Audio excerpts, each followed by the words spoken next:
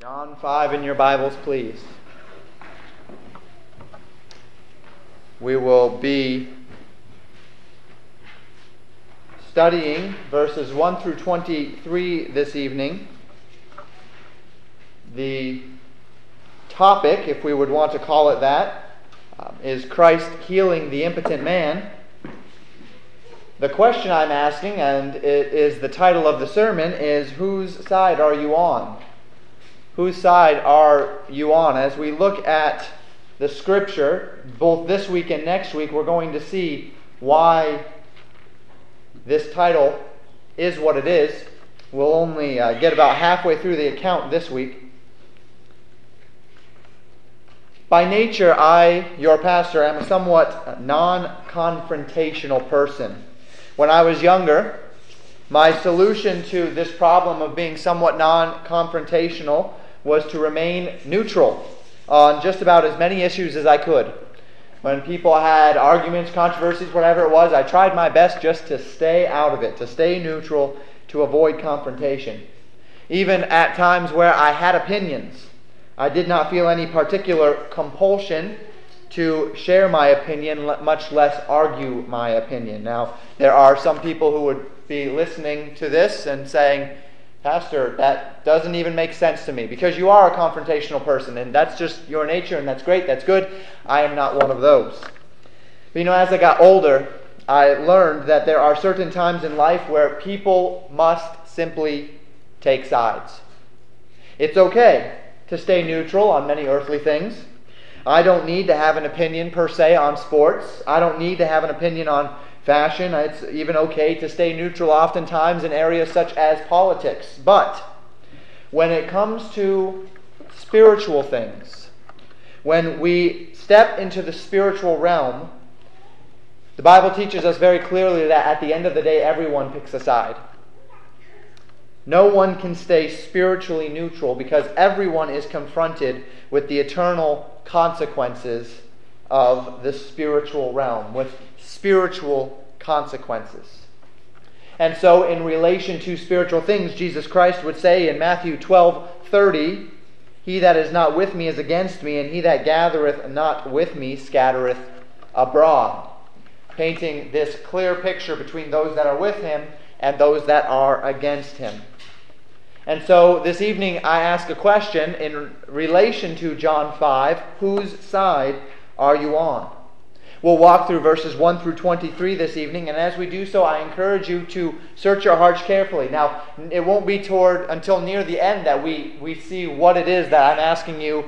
Are you on this side or are you on this side? But bear with me as we learn many things about this passage, and we will apply it as we get toward the end. See, I'm not speaking explicitly of salvation here, but rather I'm speaking explicitly and specifically of our tendency in our hearts to be loyal to religion above being loyal to the God that has redeemed us. And we'll see that as we continue. So let's look at a couple of principles this evening as we ask this question, whose side are you on? The first one, in verses 1 through 9, I would like to highlight first of all, in regard to this, that your weaknesses, or your weakness, magnifies God's strength. Your weakness magnifies God's strength. Look with me at the first 9 verses of John 5. After this there was a feast of the Jews, and Jesus went up to Jerusalem. Now, there is at Jerusalem by the sheep market a pool, which is called in the Hebrew tongue Bethesda, having 5 porches. In these lay a great multitude of impotent folk, of blind, halt, withered, waiting for the moving of the water. For an angel went down at a certain season into the pool and troubled the water. Whosoever then first, after the troubling of the water, stepped in was made whole of whatsoever disease he had. And a certain man was there which had an infirmity 38 years.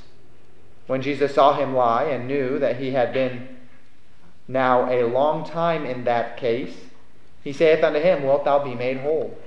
The impotent man answered him, Sir, I have no man, when the water is troubled, to put me into the pool. But while I am coming, another steppeth down before me. Jesus saith unto him, Rise, take up thy bed, and walk. And immediately the man was made whole, and took up his bed, and walked. And on the same day was the Sabbath. Today's account as we look at it in John 5, comes chronologically after that which we had seen in John 4.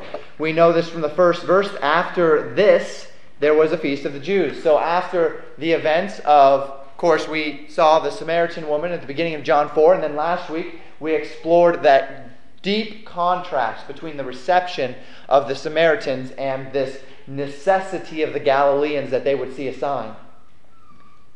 And so here we are back in this after this idea where it is sometime after these events. They are taking place in fairly chronological order, and Jesus is journeying back to Jerusalem for another feast.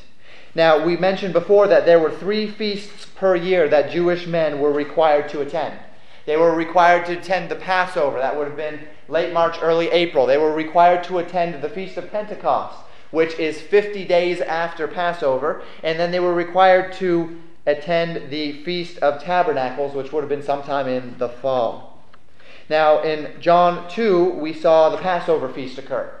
We remember that. John 2, the Passover. John 3 and John 4, as we understand it, come in fairly rapid succession following the Passover. You remember the timeline. Jesus Christ goes down to Jerusalem for the Feast of the Passover. While he's there, he heals many people. Immediately after this, Jesus Christ goes out and he begins baptizing with his disciples, and the Pharisees are asking John, are contending with John. Well, this is after Nicodemus. Nicodemus was at that same time in Jerusalem. Jesus goes. Now the Pharisees are contending. Jesus Christ hears about that. He says, I need to go up to Galilee, but he must needs go through Samaria. He goes through Samaria on his way to Galilee. That leaves us in John 4. Well, now we have the next feast. We don't know which feast it was. It's either, most likely, some people believe that this is another Passover feast. That's how they get 4 Passover feasts in Jesus Christ's ministry. I do not think so. I think that it's probably either a Feast of Pentecost or a Feast of Tabernacles. I would say probably Tabernacles, which would have made it sometime in the fall, as opposed to Pentecost, though we cannot know. The Scriptures tell us that by the sheep market in Jerusalem there was a pool, or a fountain as we might call it today, and it was called Bethesda. Now the word Bethesda in the Hebrew literally means house of mercy. Beth is the Hebrew word for house, so we see that in many places. You recall the name of a very prominent city all throughout the Old Testament, Bethel, meaning house of God. Beth being house, El being God, Bethel, house of God. This is Bethesda, house of mercy. Now, the fact that John is explaining this in such detail, he's explaining that Bethesda is a pool. He's explaining that there were porches there. He's explaining that it was by the sheep market, does again indicate to us that John is not writing to a Jewish audience. He's not writing to people that already knew the city of Jerusalem. He's not writing to people that were familiar with Jerusalem's customs. He was not writing to people that were familiar with Jerusalem, the city. If he had been, then he wouldn't take the time to explain about this pool of Bethesda. They would have known about it already. Since he's taking the time to explain, that once again helps us understand that he's not writing to a specifically Jewish or an audience that would know about Jerusalem. Now, if you recall from our study way back when in Nehemiah, we studied and we looked at the map, and we remember we saw where the sheep gate was, and we saw where all of these various gates were. The sheep gate was located on the northeast side of Jerusalem. So if we're looking at a map of Jerusalem, and we've got north, south, east, and west, it would have been up here in this corner of Jerusalem. That is where the sheep gate was, so that is the general region where the pool of Bethesda would have been. This is a good place for the sheep gate because it's close to the Temple Mount. And of course you want the sheep gate close to the Temple Mount because that's where they need the sheep. Now the pool had been fitted with 5 porches. These 5 porches were covered. And so we're talking about 5 areas that were paved perhaps with stone, and they had coverings over them to shade from the sun those who were sick and those who were lame, as they rested and waited for the waters of Bethesda to stir. Now the text tells us that this was a place of great miracle.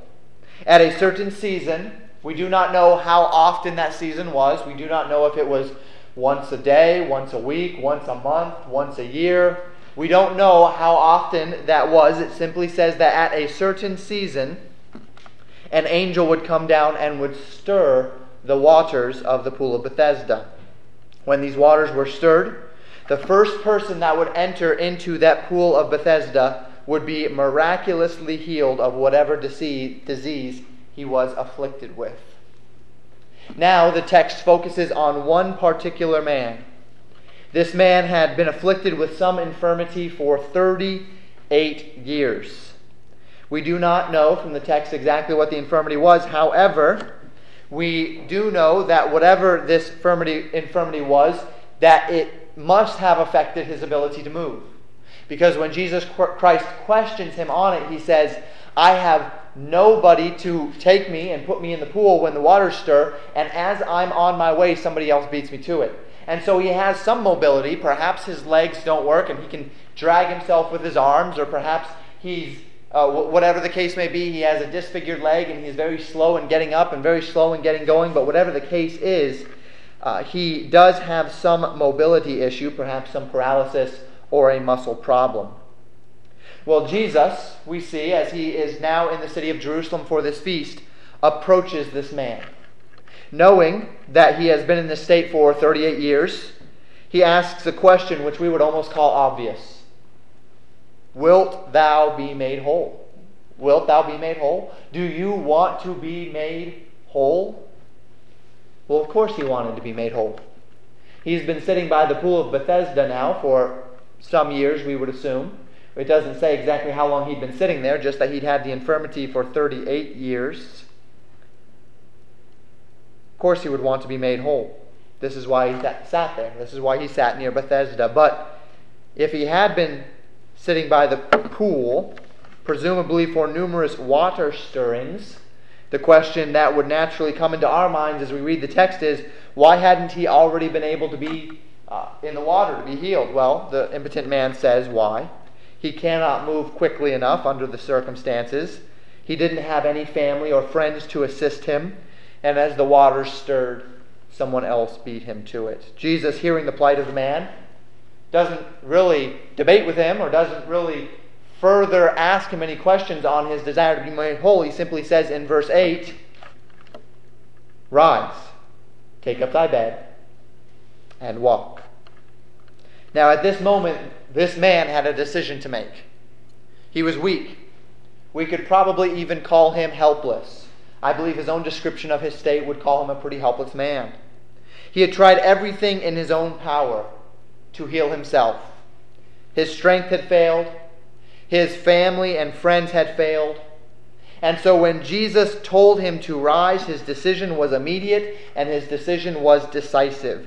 He obeyed Jesus' command. He was immediately made whole. He took up his bed and he walked. He did what he was told to do. He listened to the command and he responded to the command in faith. Now, as we consider this tremendous miracle, we can apply it in a couple of ways. We can carefully apply it to a salvific context, to the idea of salvation. A man who finally recognized he had no ability in and of himself, but he had ability within the power of Jesus Christ to see his infirmities healed. He was not healed until the time where he did what Jesus Christ had told him to do. Jesus could have told him, take up your bed and walk, but if the man would have said, no, that doesn't work. It doesn't work that way. I'm just going to stay here until the next time the pool stirs. Well, then he never would have received the benefits of Jesus Christ's healing power upon him. But he didn't. He exercised faith. So we can make that application. However, I would urge you, should you ever attempt to do so, to be very careful. The application breaks down fairly quickly because the man was sitting at the pool of Bethesda, and while he did not have the strength to heal himself by getting himself into the pool, every single time that pool stirred, somebody else did have the strength to get into that pool.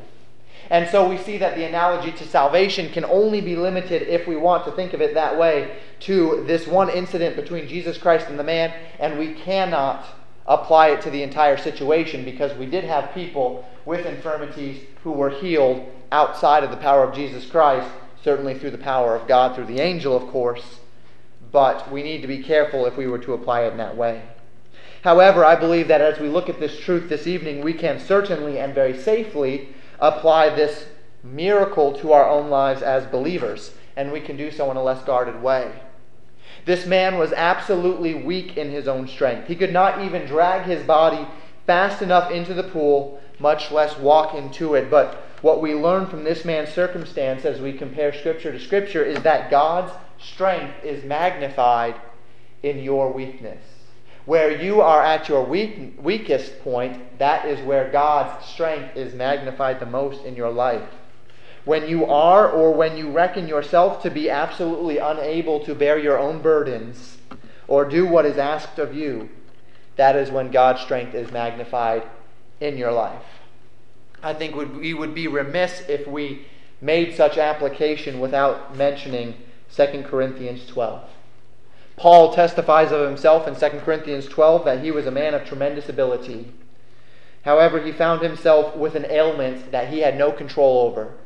An ailment that he called his thorn in the flesh. Many suspect it was an eye issue, a terrible issue with his eyes, made it hard for him to see, potentially disfiguring, but we do not know for sure. We can know, however, that this thorn in the flesh was terrible to live with and extremely grievous to Paul. So much so that he, in his faith and desire and just desire to see this thorn in the flesh removed, prayed 3 times, thrice, as the Scriptures say, that God would remove this infirmity from him.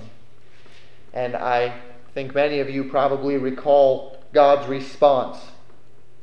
In 2 Corinthians 12:9, he told Paul, "My grace is sufficient for thee, for my strength is made perfect in weakness." As Paul heard this, he recognized that God's plan was for him to have this thorn in the flesh, at least for that time. Certainly God could heal him if God chose to do so, but at this time that was not God's plan. God said, "Paul, you have this thorn in the flesh, but my grace is sufficient. My strength is made perfect in your weakness." And so Paul would say in verse 10, "When I am weak, then am I strong." Paul had some strong lessons to learn.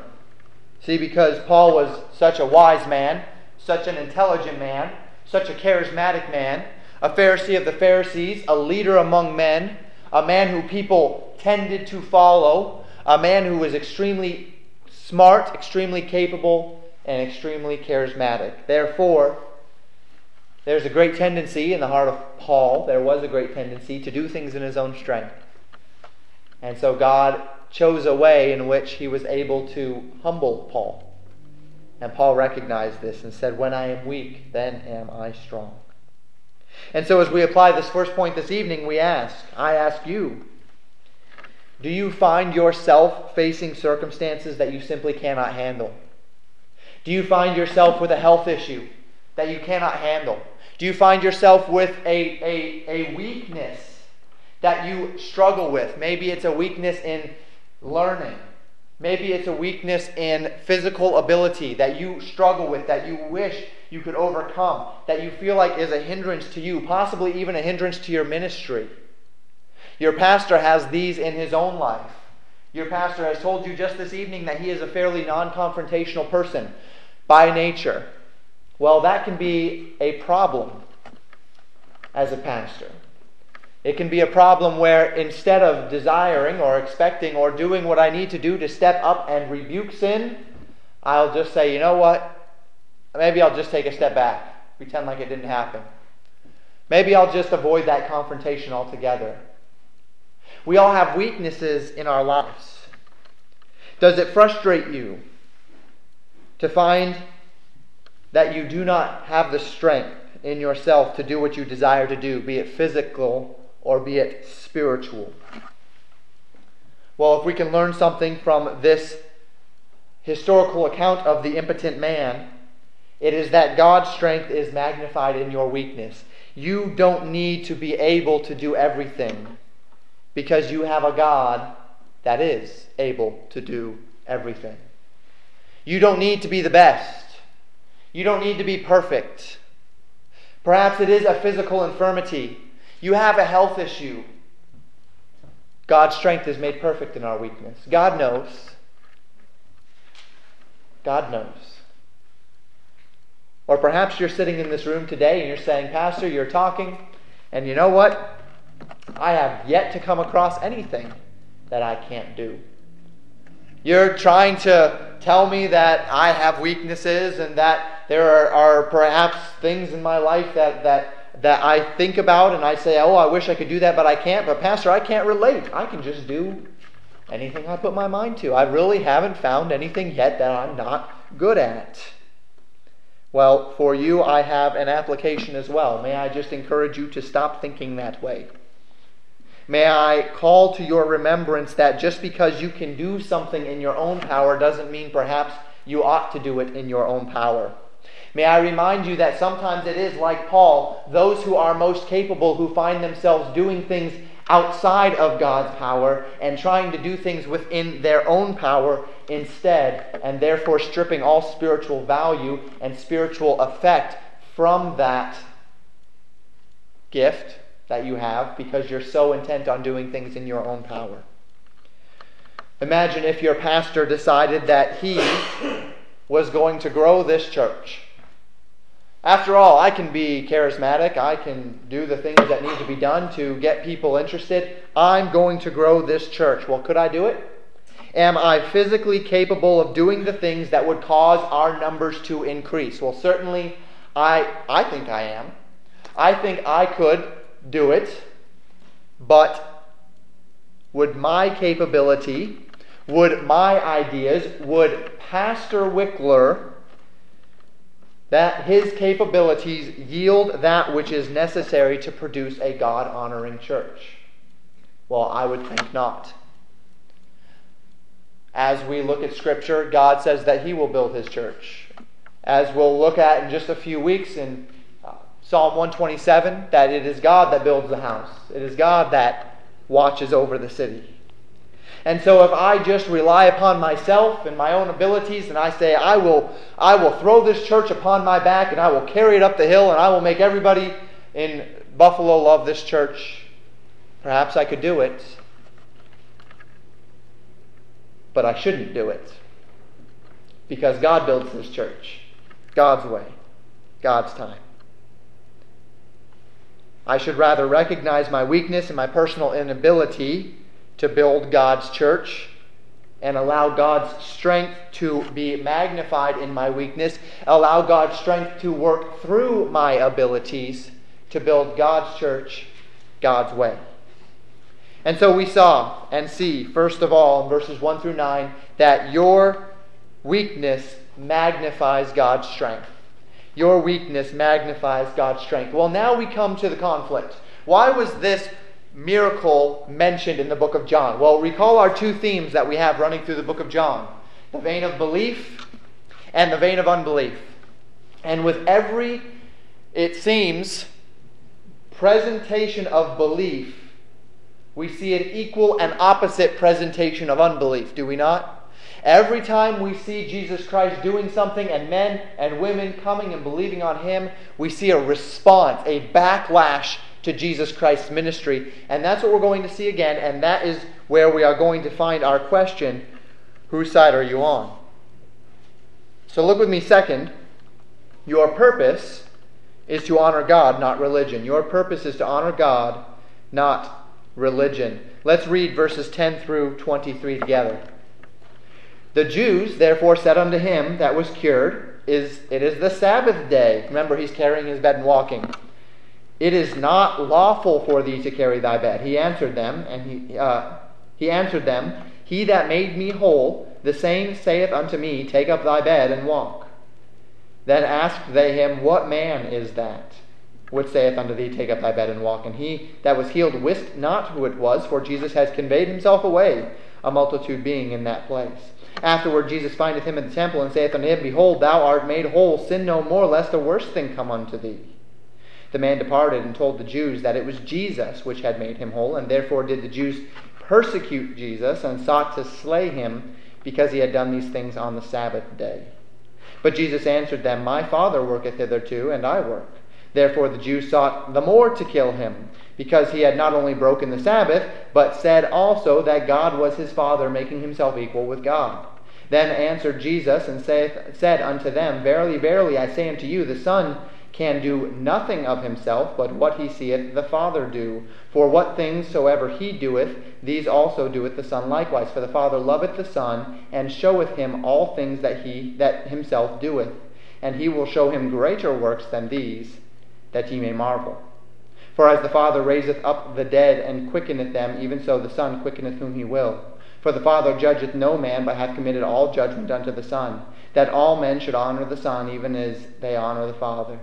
He that honoureth not the Son honoureth not the Father, which hath sent him.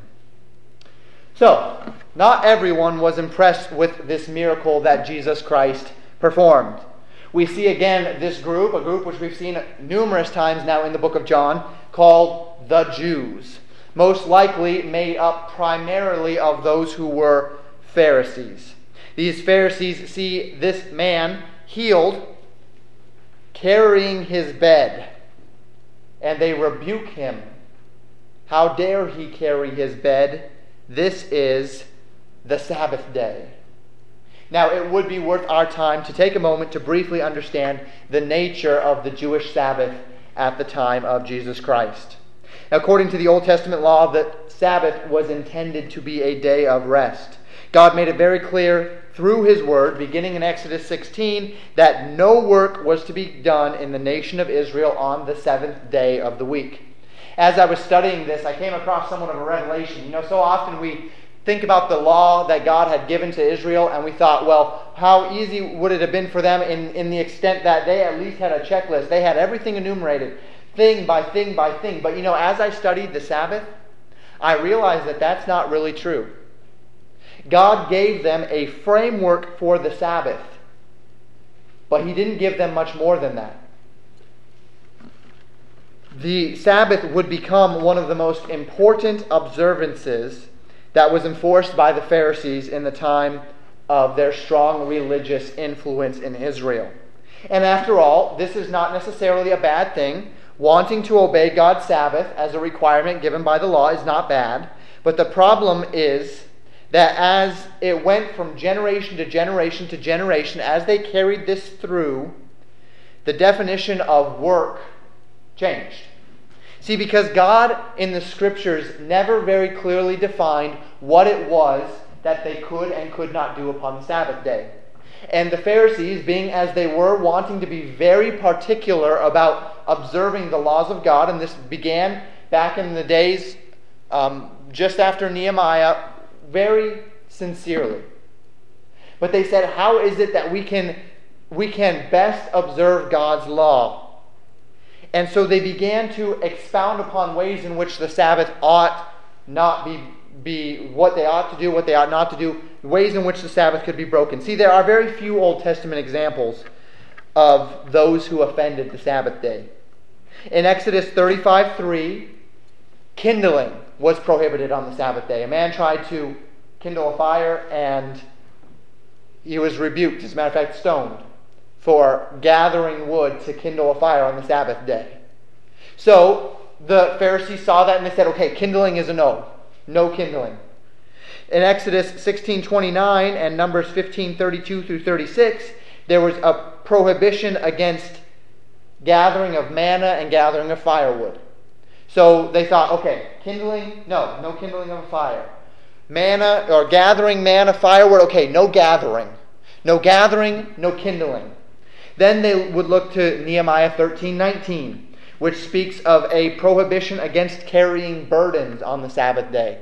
Okay, so we can't kindle, we can't gather, and we can't carry burdens on the Sabbath day. Well, Pastor, what else is there in the Scripture about people who offended the Sabbath? What else can we apply to this idea of Sabbath? That's it. That is all that the Holy Scriptures gives us on those things that were counted as problems, as prohibitions to the Sabbath day. Well, this isn't very helpful, is it? Kindling, carrying of burdens, and gathering. But the Pharisees took this framework and in their zeal began looking for ways to define what was and was not acceptable on the Sabbath. In their attempt to define the Sabbath, their main framework fell back to God's Sabbath on the seventh day of creation. Well, God rested on the seventh day, we recall, and what was it he was resting from? Creation. Creation. And so they used creative works as the framework for Sabbath day prohibition. If it was a creative work, then it was a Sabbath day prohibition because God rested from creative works on the seventh day. So, creative works, seventh day, kindling, gathering, carrying of burdens, these are things. And so, surrounding this framework of creation, they established 39 creative acts that were explicitly prohibited on the Sabbath.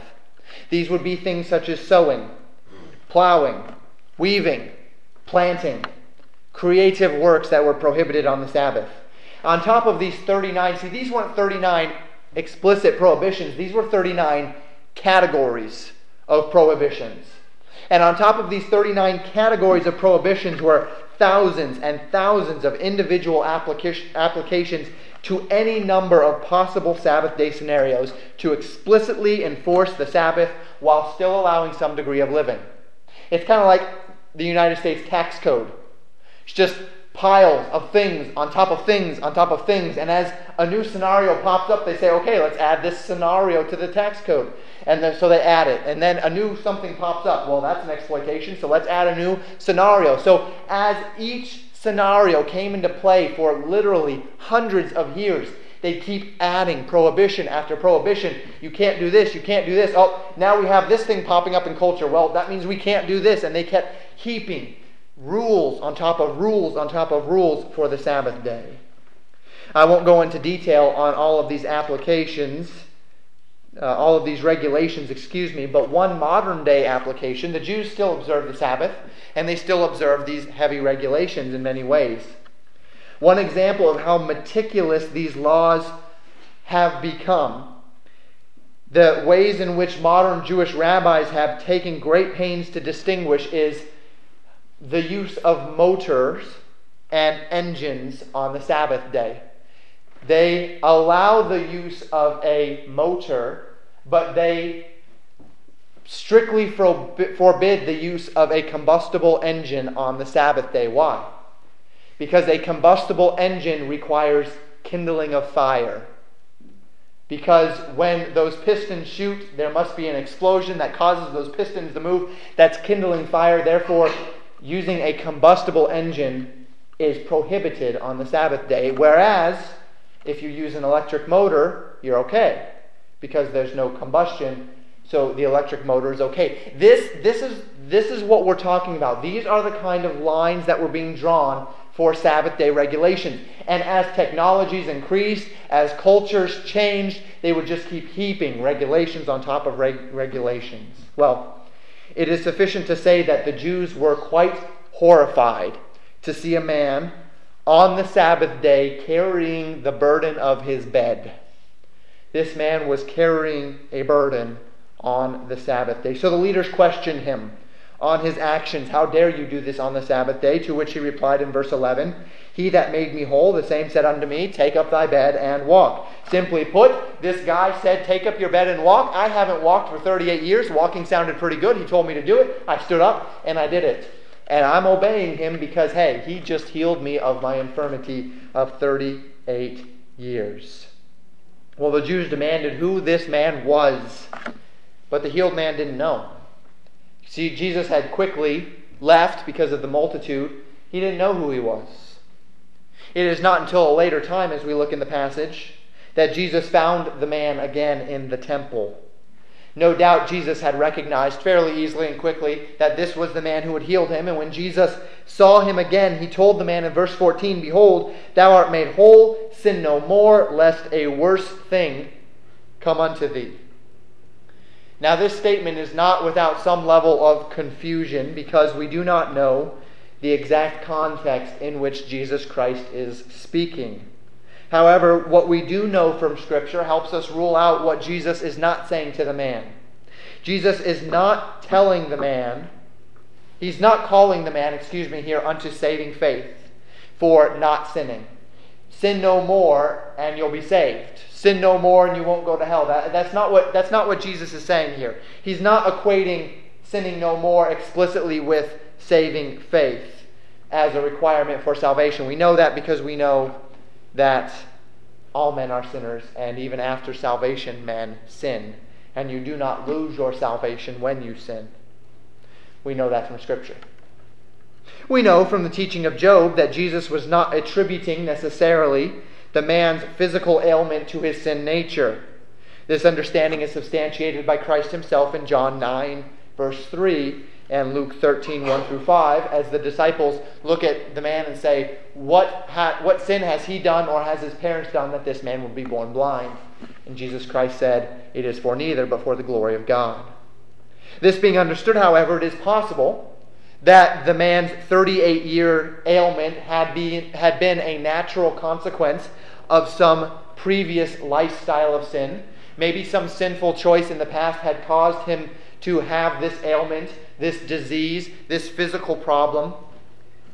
And while the physical damage of that sin had been healed by Jesus, the spiritual temptation to sin was not healed simply because his body was healed. So perhaps it was that Jesus Christ knew of his sin from the past and said, sin no more, lest a worse thing come upon you. That is a possibility. But it's this phrase, lest a worse thing come unto you, that really stuck out to me. See, because what could have been worse than a 38-year disease-ridden body? What is the worst thing that could come unto him? Well, some have said it's the consequence of losing that second chance through more disease, as we just mentioned. Maybe if he continues in that sin, he'd get the disease again, and he'd have to suffer the consequences of losing the second chance Jesus had given him.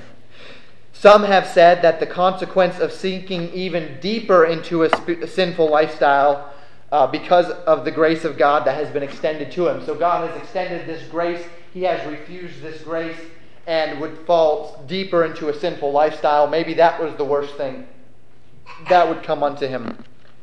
I think the best insight into what Jesus Christ is saying here is found in the epistles. Is found in the teachings of the Apostle Peter. Turn with me very quickly to 2 Peter 2. I don't ask you to turn very often, so I never feel bad when I ask you to do so. I perhaps maybe should ask you to turn more often. However, your pastor being how he is, he tends to kind of lose his train of thought when he slows down in such a manner. So he doesn't ask you to do it often, but I would like you to see this. 2 Peter 2, we'll begin in verse 17 and we'll read to the end of the chapter.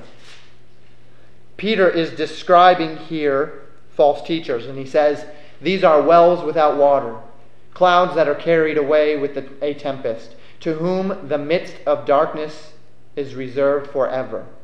For when they speak great swelling words of vanity, they allure through the lust of the flesh, through much wantonness, those that were clean escaped from them who live in error. While they promise them liberty, they themselves are the servants of corruption. For of whom a man is overcome, of the same is he brought in bondage. For if after they have escaped the pollutions of the world through the knowledge of the Lord and Savior Jesus Christ, they are again entangled therein and overcome, the latter end is worse with them than the beginning. For it hath been better for them not to have known the way of righteousness than, after they have known it, to turn from the holy commandment delivered unto them. But it has happened unto them according to the true proverb, the dog is returned to his own vomit again, and the sow that was washed to her wallowing in the mire. And so we see this phrase right there at the end of verse 20, the latter end is worse with them than the beginning. Peter referencing here this thought that is also referenced specifically to Jesus Christ, lest a worse thing come unto you. Now, Peter is not speaking of the men who are saved in this passage. It is speaking of men who were clean and escaped in this passage. It's speaking of those particular false teachers. False teachers who have come to a knowledge of the truth, but rather for carnal gain twist this truth, corrupt this truth in order to gain the following of the spiritually simple. We see this all the time in society. We see this in various cults. We see this in various groups that arise where men are twisting the truth. They are perverting the truth. They read the words of God. They understand the words of God, but they choose rather to take the words of God and twist them and corrupt them in order to carry away the minds of the simple. And it is stated that to these men, their latter end, the end of their corruption, is worse than if they had never even known the truth at all. And so I believe that Jesus Christ is speaking in a similar vein with this man in John 5. This man who had been healed had full personal knowledge of the person and power of Jesus Christ. It doesn't necessarily mean that he believed on Jesus Christ unto salvation, but he did have enough faith to get up and walk when Jesus told him to. And now he's in the temple. Presumably, he realized, I need to be in the temple. This is God that did this for me. God has healed me. And perhaps in his mind he was committing himself to some devotion to God. And so Jesus Christ looks at him and he says, sin no more, lest a worse thing come unto thee. Don't take this truth that you have been given. Don't take the knowledge of the Savior that you have been given and allow yourself to fall into sin and reject this truth, lest a worse thing come unto thee. It'll be worse for you in the latter end than at the beginning. It'll be worse for you now than when you were sitting for 38 years in your infirmity. So it is for those who know the truth and reject it. To be quite honest, it would have been better if they'd have never even learned it, than that they would find themselves in a state where they have convinced themselves that the truth, they have twisted the truth to the point where even when they hear the truths of God's Word, they interpret them in error. This is the danger of many cults. Why is it almost more dangerous? It probably is more dangerous when a person gets caught up in a cult than when they have no religion at all when we knock on their door on a Thursday night. Because now we have to get them to the point where we undo everything that they think they know about the Scriptures because they're receiving false truth. You have to undo all of that and help them to see the truth of God's Word before they can even receive that truth. And so their latter end is worse than the beginning. It's worse for them now that they're entrenched in this religion than if they'd never had any religion at all when the truth finally comes and presents itself to them. The latter end is worse than the beginning. And so Jesus Christ says, go and sin no more, lest a worse thing come unto thee. That is your pastor's personal interpretation of what Jesus Christ is saying here. I presented a couple of other ideas. If you like one of those better, I think that there's scriptural substantiation for all of them. Based upon the parallel in 2 Peter 2, this is the conclusion that your pastor has come to. Well, following this man's interaction with Jesus in the temple, he went to the Pharisees and informed them that the man who had healed him was a man named Jesus. The Pharisees, therefore, began to persecute Jesus. And the text states in verse 16 that they even desired and sought to slay him because he healed this man and commanded him to carry a burden on the Sabbath day. In the minds of these leaders, Jesus had profaned the most sacred of God's laws, and therefore, just like those in the Old Testament who were caught kindling fire and gathering sticks and gathering manna, they were worthy of death. Well, then Jesus makes them even angrier,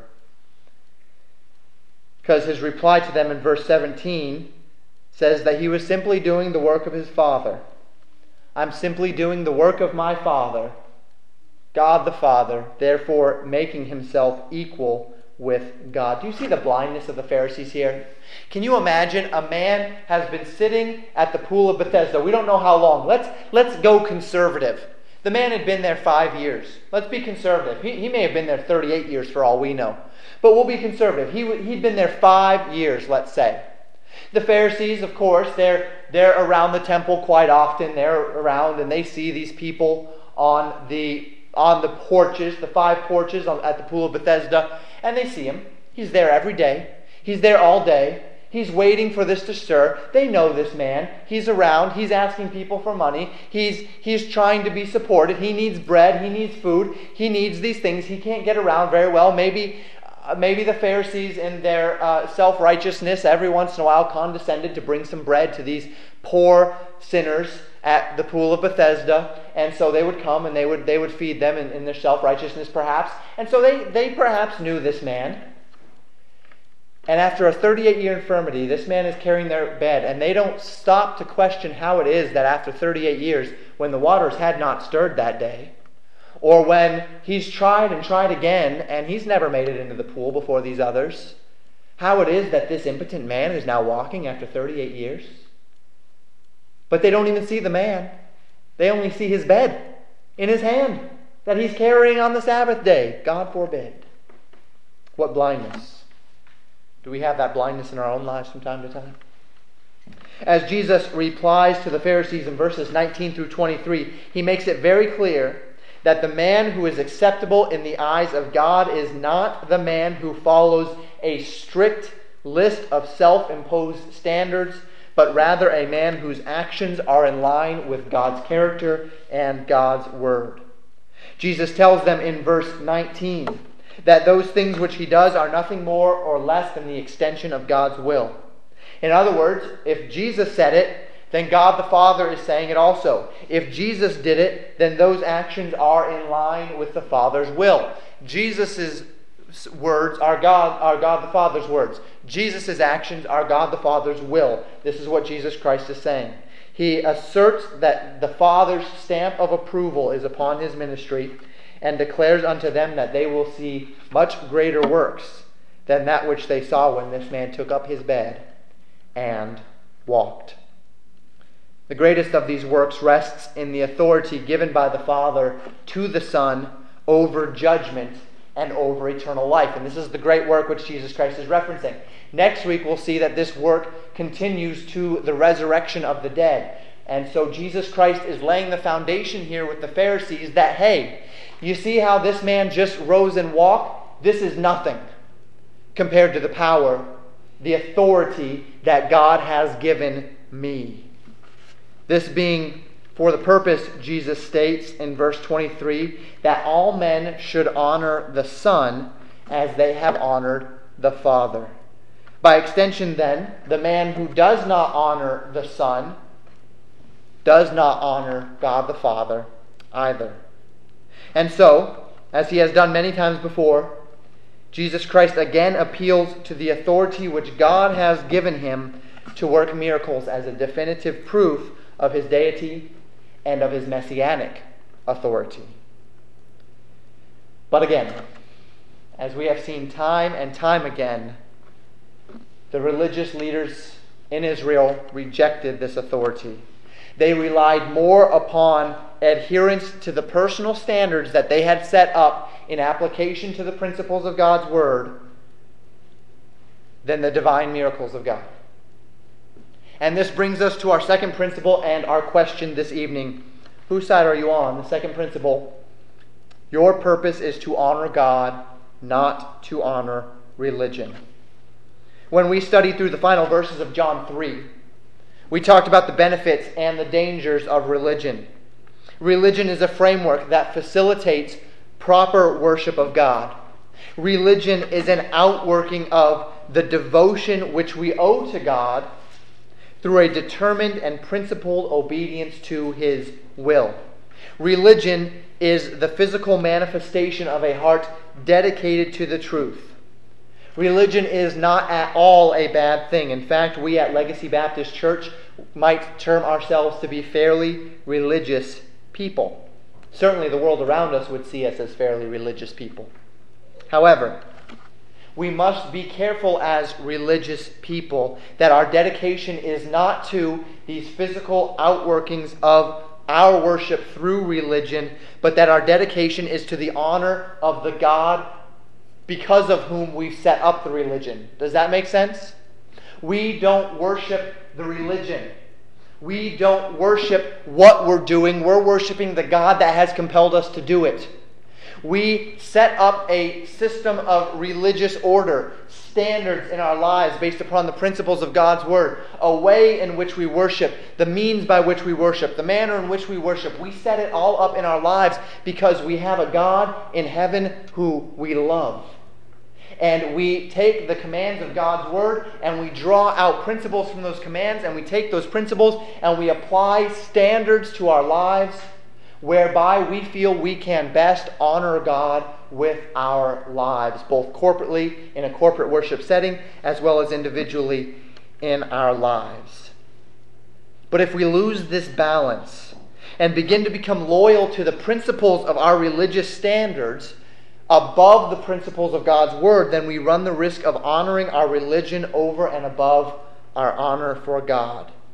And in doing so, we might find that we have turned our own religious practices into legalistic idols that serve not to honor God, but to bring ourselves honor. Not to draw us closer to God, but to magnify our own self-sufficiency while giving us a false confidence that we are serving God. And that is exactly what we see again in John 5 with these Jewish leaders. Their twisting of the Sabbath law through heavy-handed ordinances was simply a symptom of a much greater problem. They had begun to trust in their own ability to please God through strict adherence to their own application of God's law. And in doing so, they had lost any dependence upon God, any dependence upon His Word, and therefore any honor for God. They were simply attempting to impress other men with their outward displays of false piety and hypocritical religion. And so Jesus Christ is performing great miracles. Men that have not walked for 38 years, suffering infirmity for 38 years, carries his bed and walks. And he goes completely unnoticed in the minds of those whose honor was devoted to themselves through religious fulfillment rather than to God through sincere devotion. And this same danger rests upon you and I in this room today.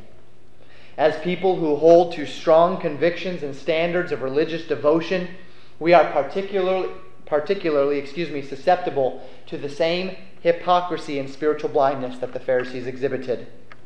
Due to our strong and unified standards, it can be our tendency, particularly in the corporate setting, in a church setting, to judge other people's spirituality in relation to the degree to which their religious practices or their manner of living meet up with our own standards.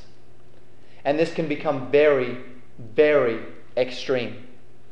As missionaries come through here, I like to ask them about their experiences. The reason why as far as deputation goes, the reason why I particularly like to ask them is because your pastor has a vision for missionary support. And it's a vision that doesn't involve giving very small amounts of money to very many missionaries, but rather giving a very large amount of money to very few missionaries to get them on the field faster, to allow them to have more time to spend doing the work of God and less time reporting to hundreds of churches that have given them very small amounts of money. And so because of this burden on your pastor's heart, I often ask them about their experiences with deputation, if they, as personally as missionaries, would feel comfortable if a church gave them a very large sum of money where they would need to be trusting God to provide for that church as much as the church was trusting God to bless the missionary. And through that experience, I have found many, many discouraging stories of churches who these missionaries would go into, and due to various strange applications of biblical standards in their churches, they would outright reject supporting certain missionaries for very strange reasons. For reasons that fall entirely upon man's standards, not really at all upon the principles of God's Word. People who have become so unified under a banner of standards that they are no longer really seeing that God has a great work to be done here amidst these people that may be a little bit different from them but aren't doing anything wrong biblically. Now, I want to be careful with this particular application today because I don't want you to get the idea that Pastor's saying standards are not necessary. I don't even want to be sounding as if I'm minimizing standards. I believe in strong standards. I hope that all of you who sit underneath my voice today know that. I'm not trying to imply that the standards we hold do not matter to God. But as I have mentioned many times in the past, our standards are applications of definitive biblical commands and principles through prayer, through meditation on the Scriptures, and through a desire to conform our lives to God's will. And so Legacy Baptist Church has set up particular standards in our church setting. You have set up particular standards for the family setting. Legacy Baptist Church has standards by which we have dictated what pastor and what those who minister on the behind the pulpit or on this stage are going to adhere to with dress code. If you're going to minister corporately, you're going to dress a certain way. That's a standard we've set up. We have a standard for the scriptures that we use. No one will ever stand behind this pulpit and read from any other scripture than the King James Version. That is a standard that we have set up in our church. We have set up particular music standards. Standards that keep us from dangerous implications, dangerous influences, dangerous associations, dangerous sounds, and dangerous messages. And so we have set up these standards in our lives. This is wonderful. This is good. This is important, and it shouldn't be any other way. But when you look at others and you judge their spirituality in relation to the way that you have applied the biblical principles to your lives and your personal standards, you are flirting a very dangerous line. Because now you are judging another man's spirituality based upon his application of biblical standards. And so we understand that just because a person doesn't wear what we wear to church, it doesn't make them less spiritual than us. So we understand that just because a person does not have the same music standards as us, it does not make them less spiritual than us. And we understand that just because a person is not loyal to the King James Version of the Bible, that does not necessarily make them less spiritual than us. Now, I believe the text issue is extremely important. Music is extremely important. Modesty is extremely important. But just because God has not yet convicted their hearts, or because they have blind spots in certain areas, or because they have not applied principles in the way that we have, that does not make them ungodly people. It simply means they have blind spots, or it simply means that they have applied the biblical principles in a different way. So, Pastor, how do we know? Does that mean that we can never judge? Does that mean that we can never discern between whether a person is applying things properly or not? Well, no, it does not at all. Certainly, we can judge a man by the fruit of his actions. How do we know in John 5 that the Pharisees were wrong in their rigid application of the Sabbath principle? Other than the fact that Jesus told the man to take up his bed and walk. Because their rigid and religious zeal caused them to reject the other truths of God. They rejected the miracle of God in their zeal for this false standard. Very clearly, the fruit of this standard was rejecting a miracle of God. When we see the fruit of the standard, we know the standard is wrong. Now, what if they have these rigid applications to the standards, but when Jesus Christ healed this man, they said, "Praise God, look, Jesus Christ just healed the man, this is our Messiah." Well, then we know something.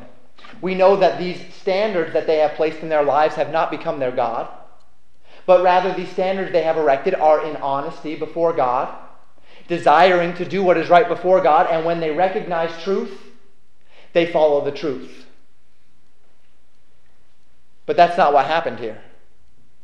They had set up a standard, and when truth came and appeared, when truth came in the form of an impotent man being healed after 38 years of infirmity, they rejected the truth in lieu of their standard, in loyalty to their false standard.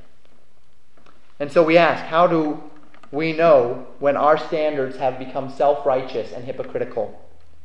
When we begin to reject those that are exhibiting the fruits of righteousness in their lives simply because they do not hold to the same standards or the same biblical interpretations that you do. Here's the danger. Right now, Reformed theology is very big in larger Christian circles. Reformed theology, of course, preaches that which we would adamantly reject as far as the nature of our God, the character of our God, in regard to salvation, things such as unconditional election. But does that mean that a man that calls himself Reformed or a man that holds to these tenets is an ungodly man? Certainly not. You see the fruit of some of the men that preach coming out of the Reformed movement, and they are men who are doing great things for God. Are they wrong in an area? Yes, they are wrong. They are wrong. The Bible clearly states it. As far as we're concerned, I don't know why they can't see it. But that doesn't make them ungodly. Do you see the distinguishing factors? Do you see the differences? When we judge men in such a fashion, we have become pharisaical in our own religious practices. And so I encourage each man, each woman, each child to humbly ask the Holy Spirit today to reveal in your own heart perhaps areas where the wonderful, strong, and good biblical standards in your lives have caused you to trust in your self-righteousness instead of honoring God with those standards. What elements of your religious faith have given you a heart of judgmentalism instead of a heart of obedience to God's Word? What areas of your life have you deemed to be correct simply because of the method of living that you have chosen? Do you think that you are godly simply because of what you wear, or simply because of what church you attend, or how often you attend church, or because of the Bible you use, or the music you listen to, or the places you do go, or the places you don't go? Do you judge others as ungodly simply because they do not hold to your same standards?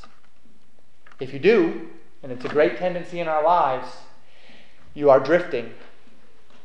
And we need to correct those elements and ensure that we are doing what we're doing for the honor of God and not as an opportunity to judge others for their shortcomings. And so I ask a question: whose side are you on? And that is the question for today. Are you on God's side, living in simplicity and sincerity before God, serving Him in spirit and in truth, living out the standards that you have applied from the biblical principles and commands? Or are you on your own side, living in constant comparison to those around you, judging your own relationship with God on a sliding scale based upon your perceived religious actions as compared with the religious failures of those who are around you? Let us take a lesson today from the interaction between the Pharisees and Jesus Christ and ensure that we are living lives of humble adherence to the principles of the Word of God in order that God in all things might be glorified through our lives. Let's pray.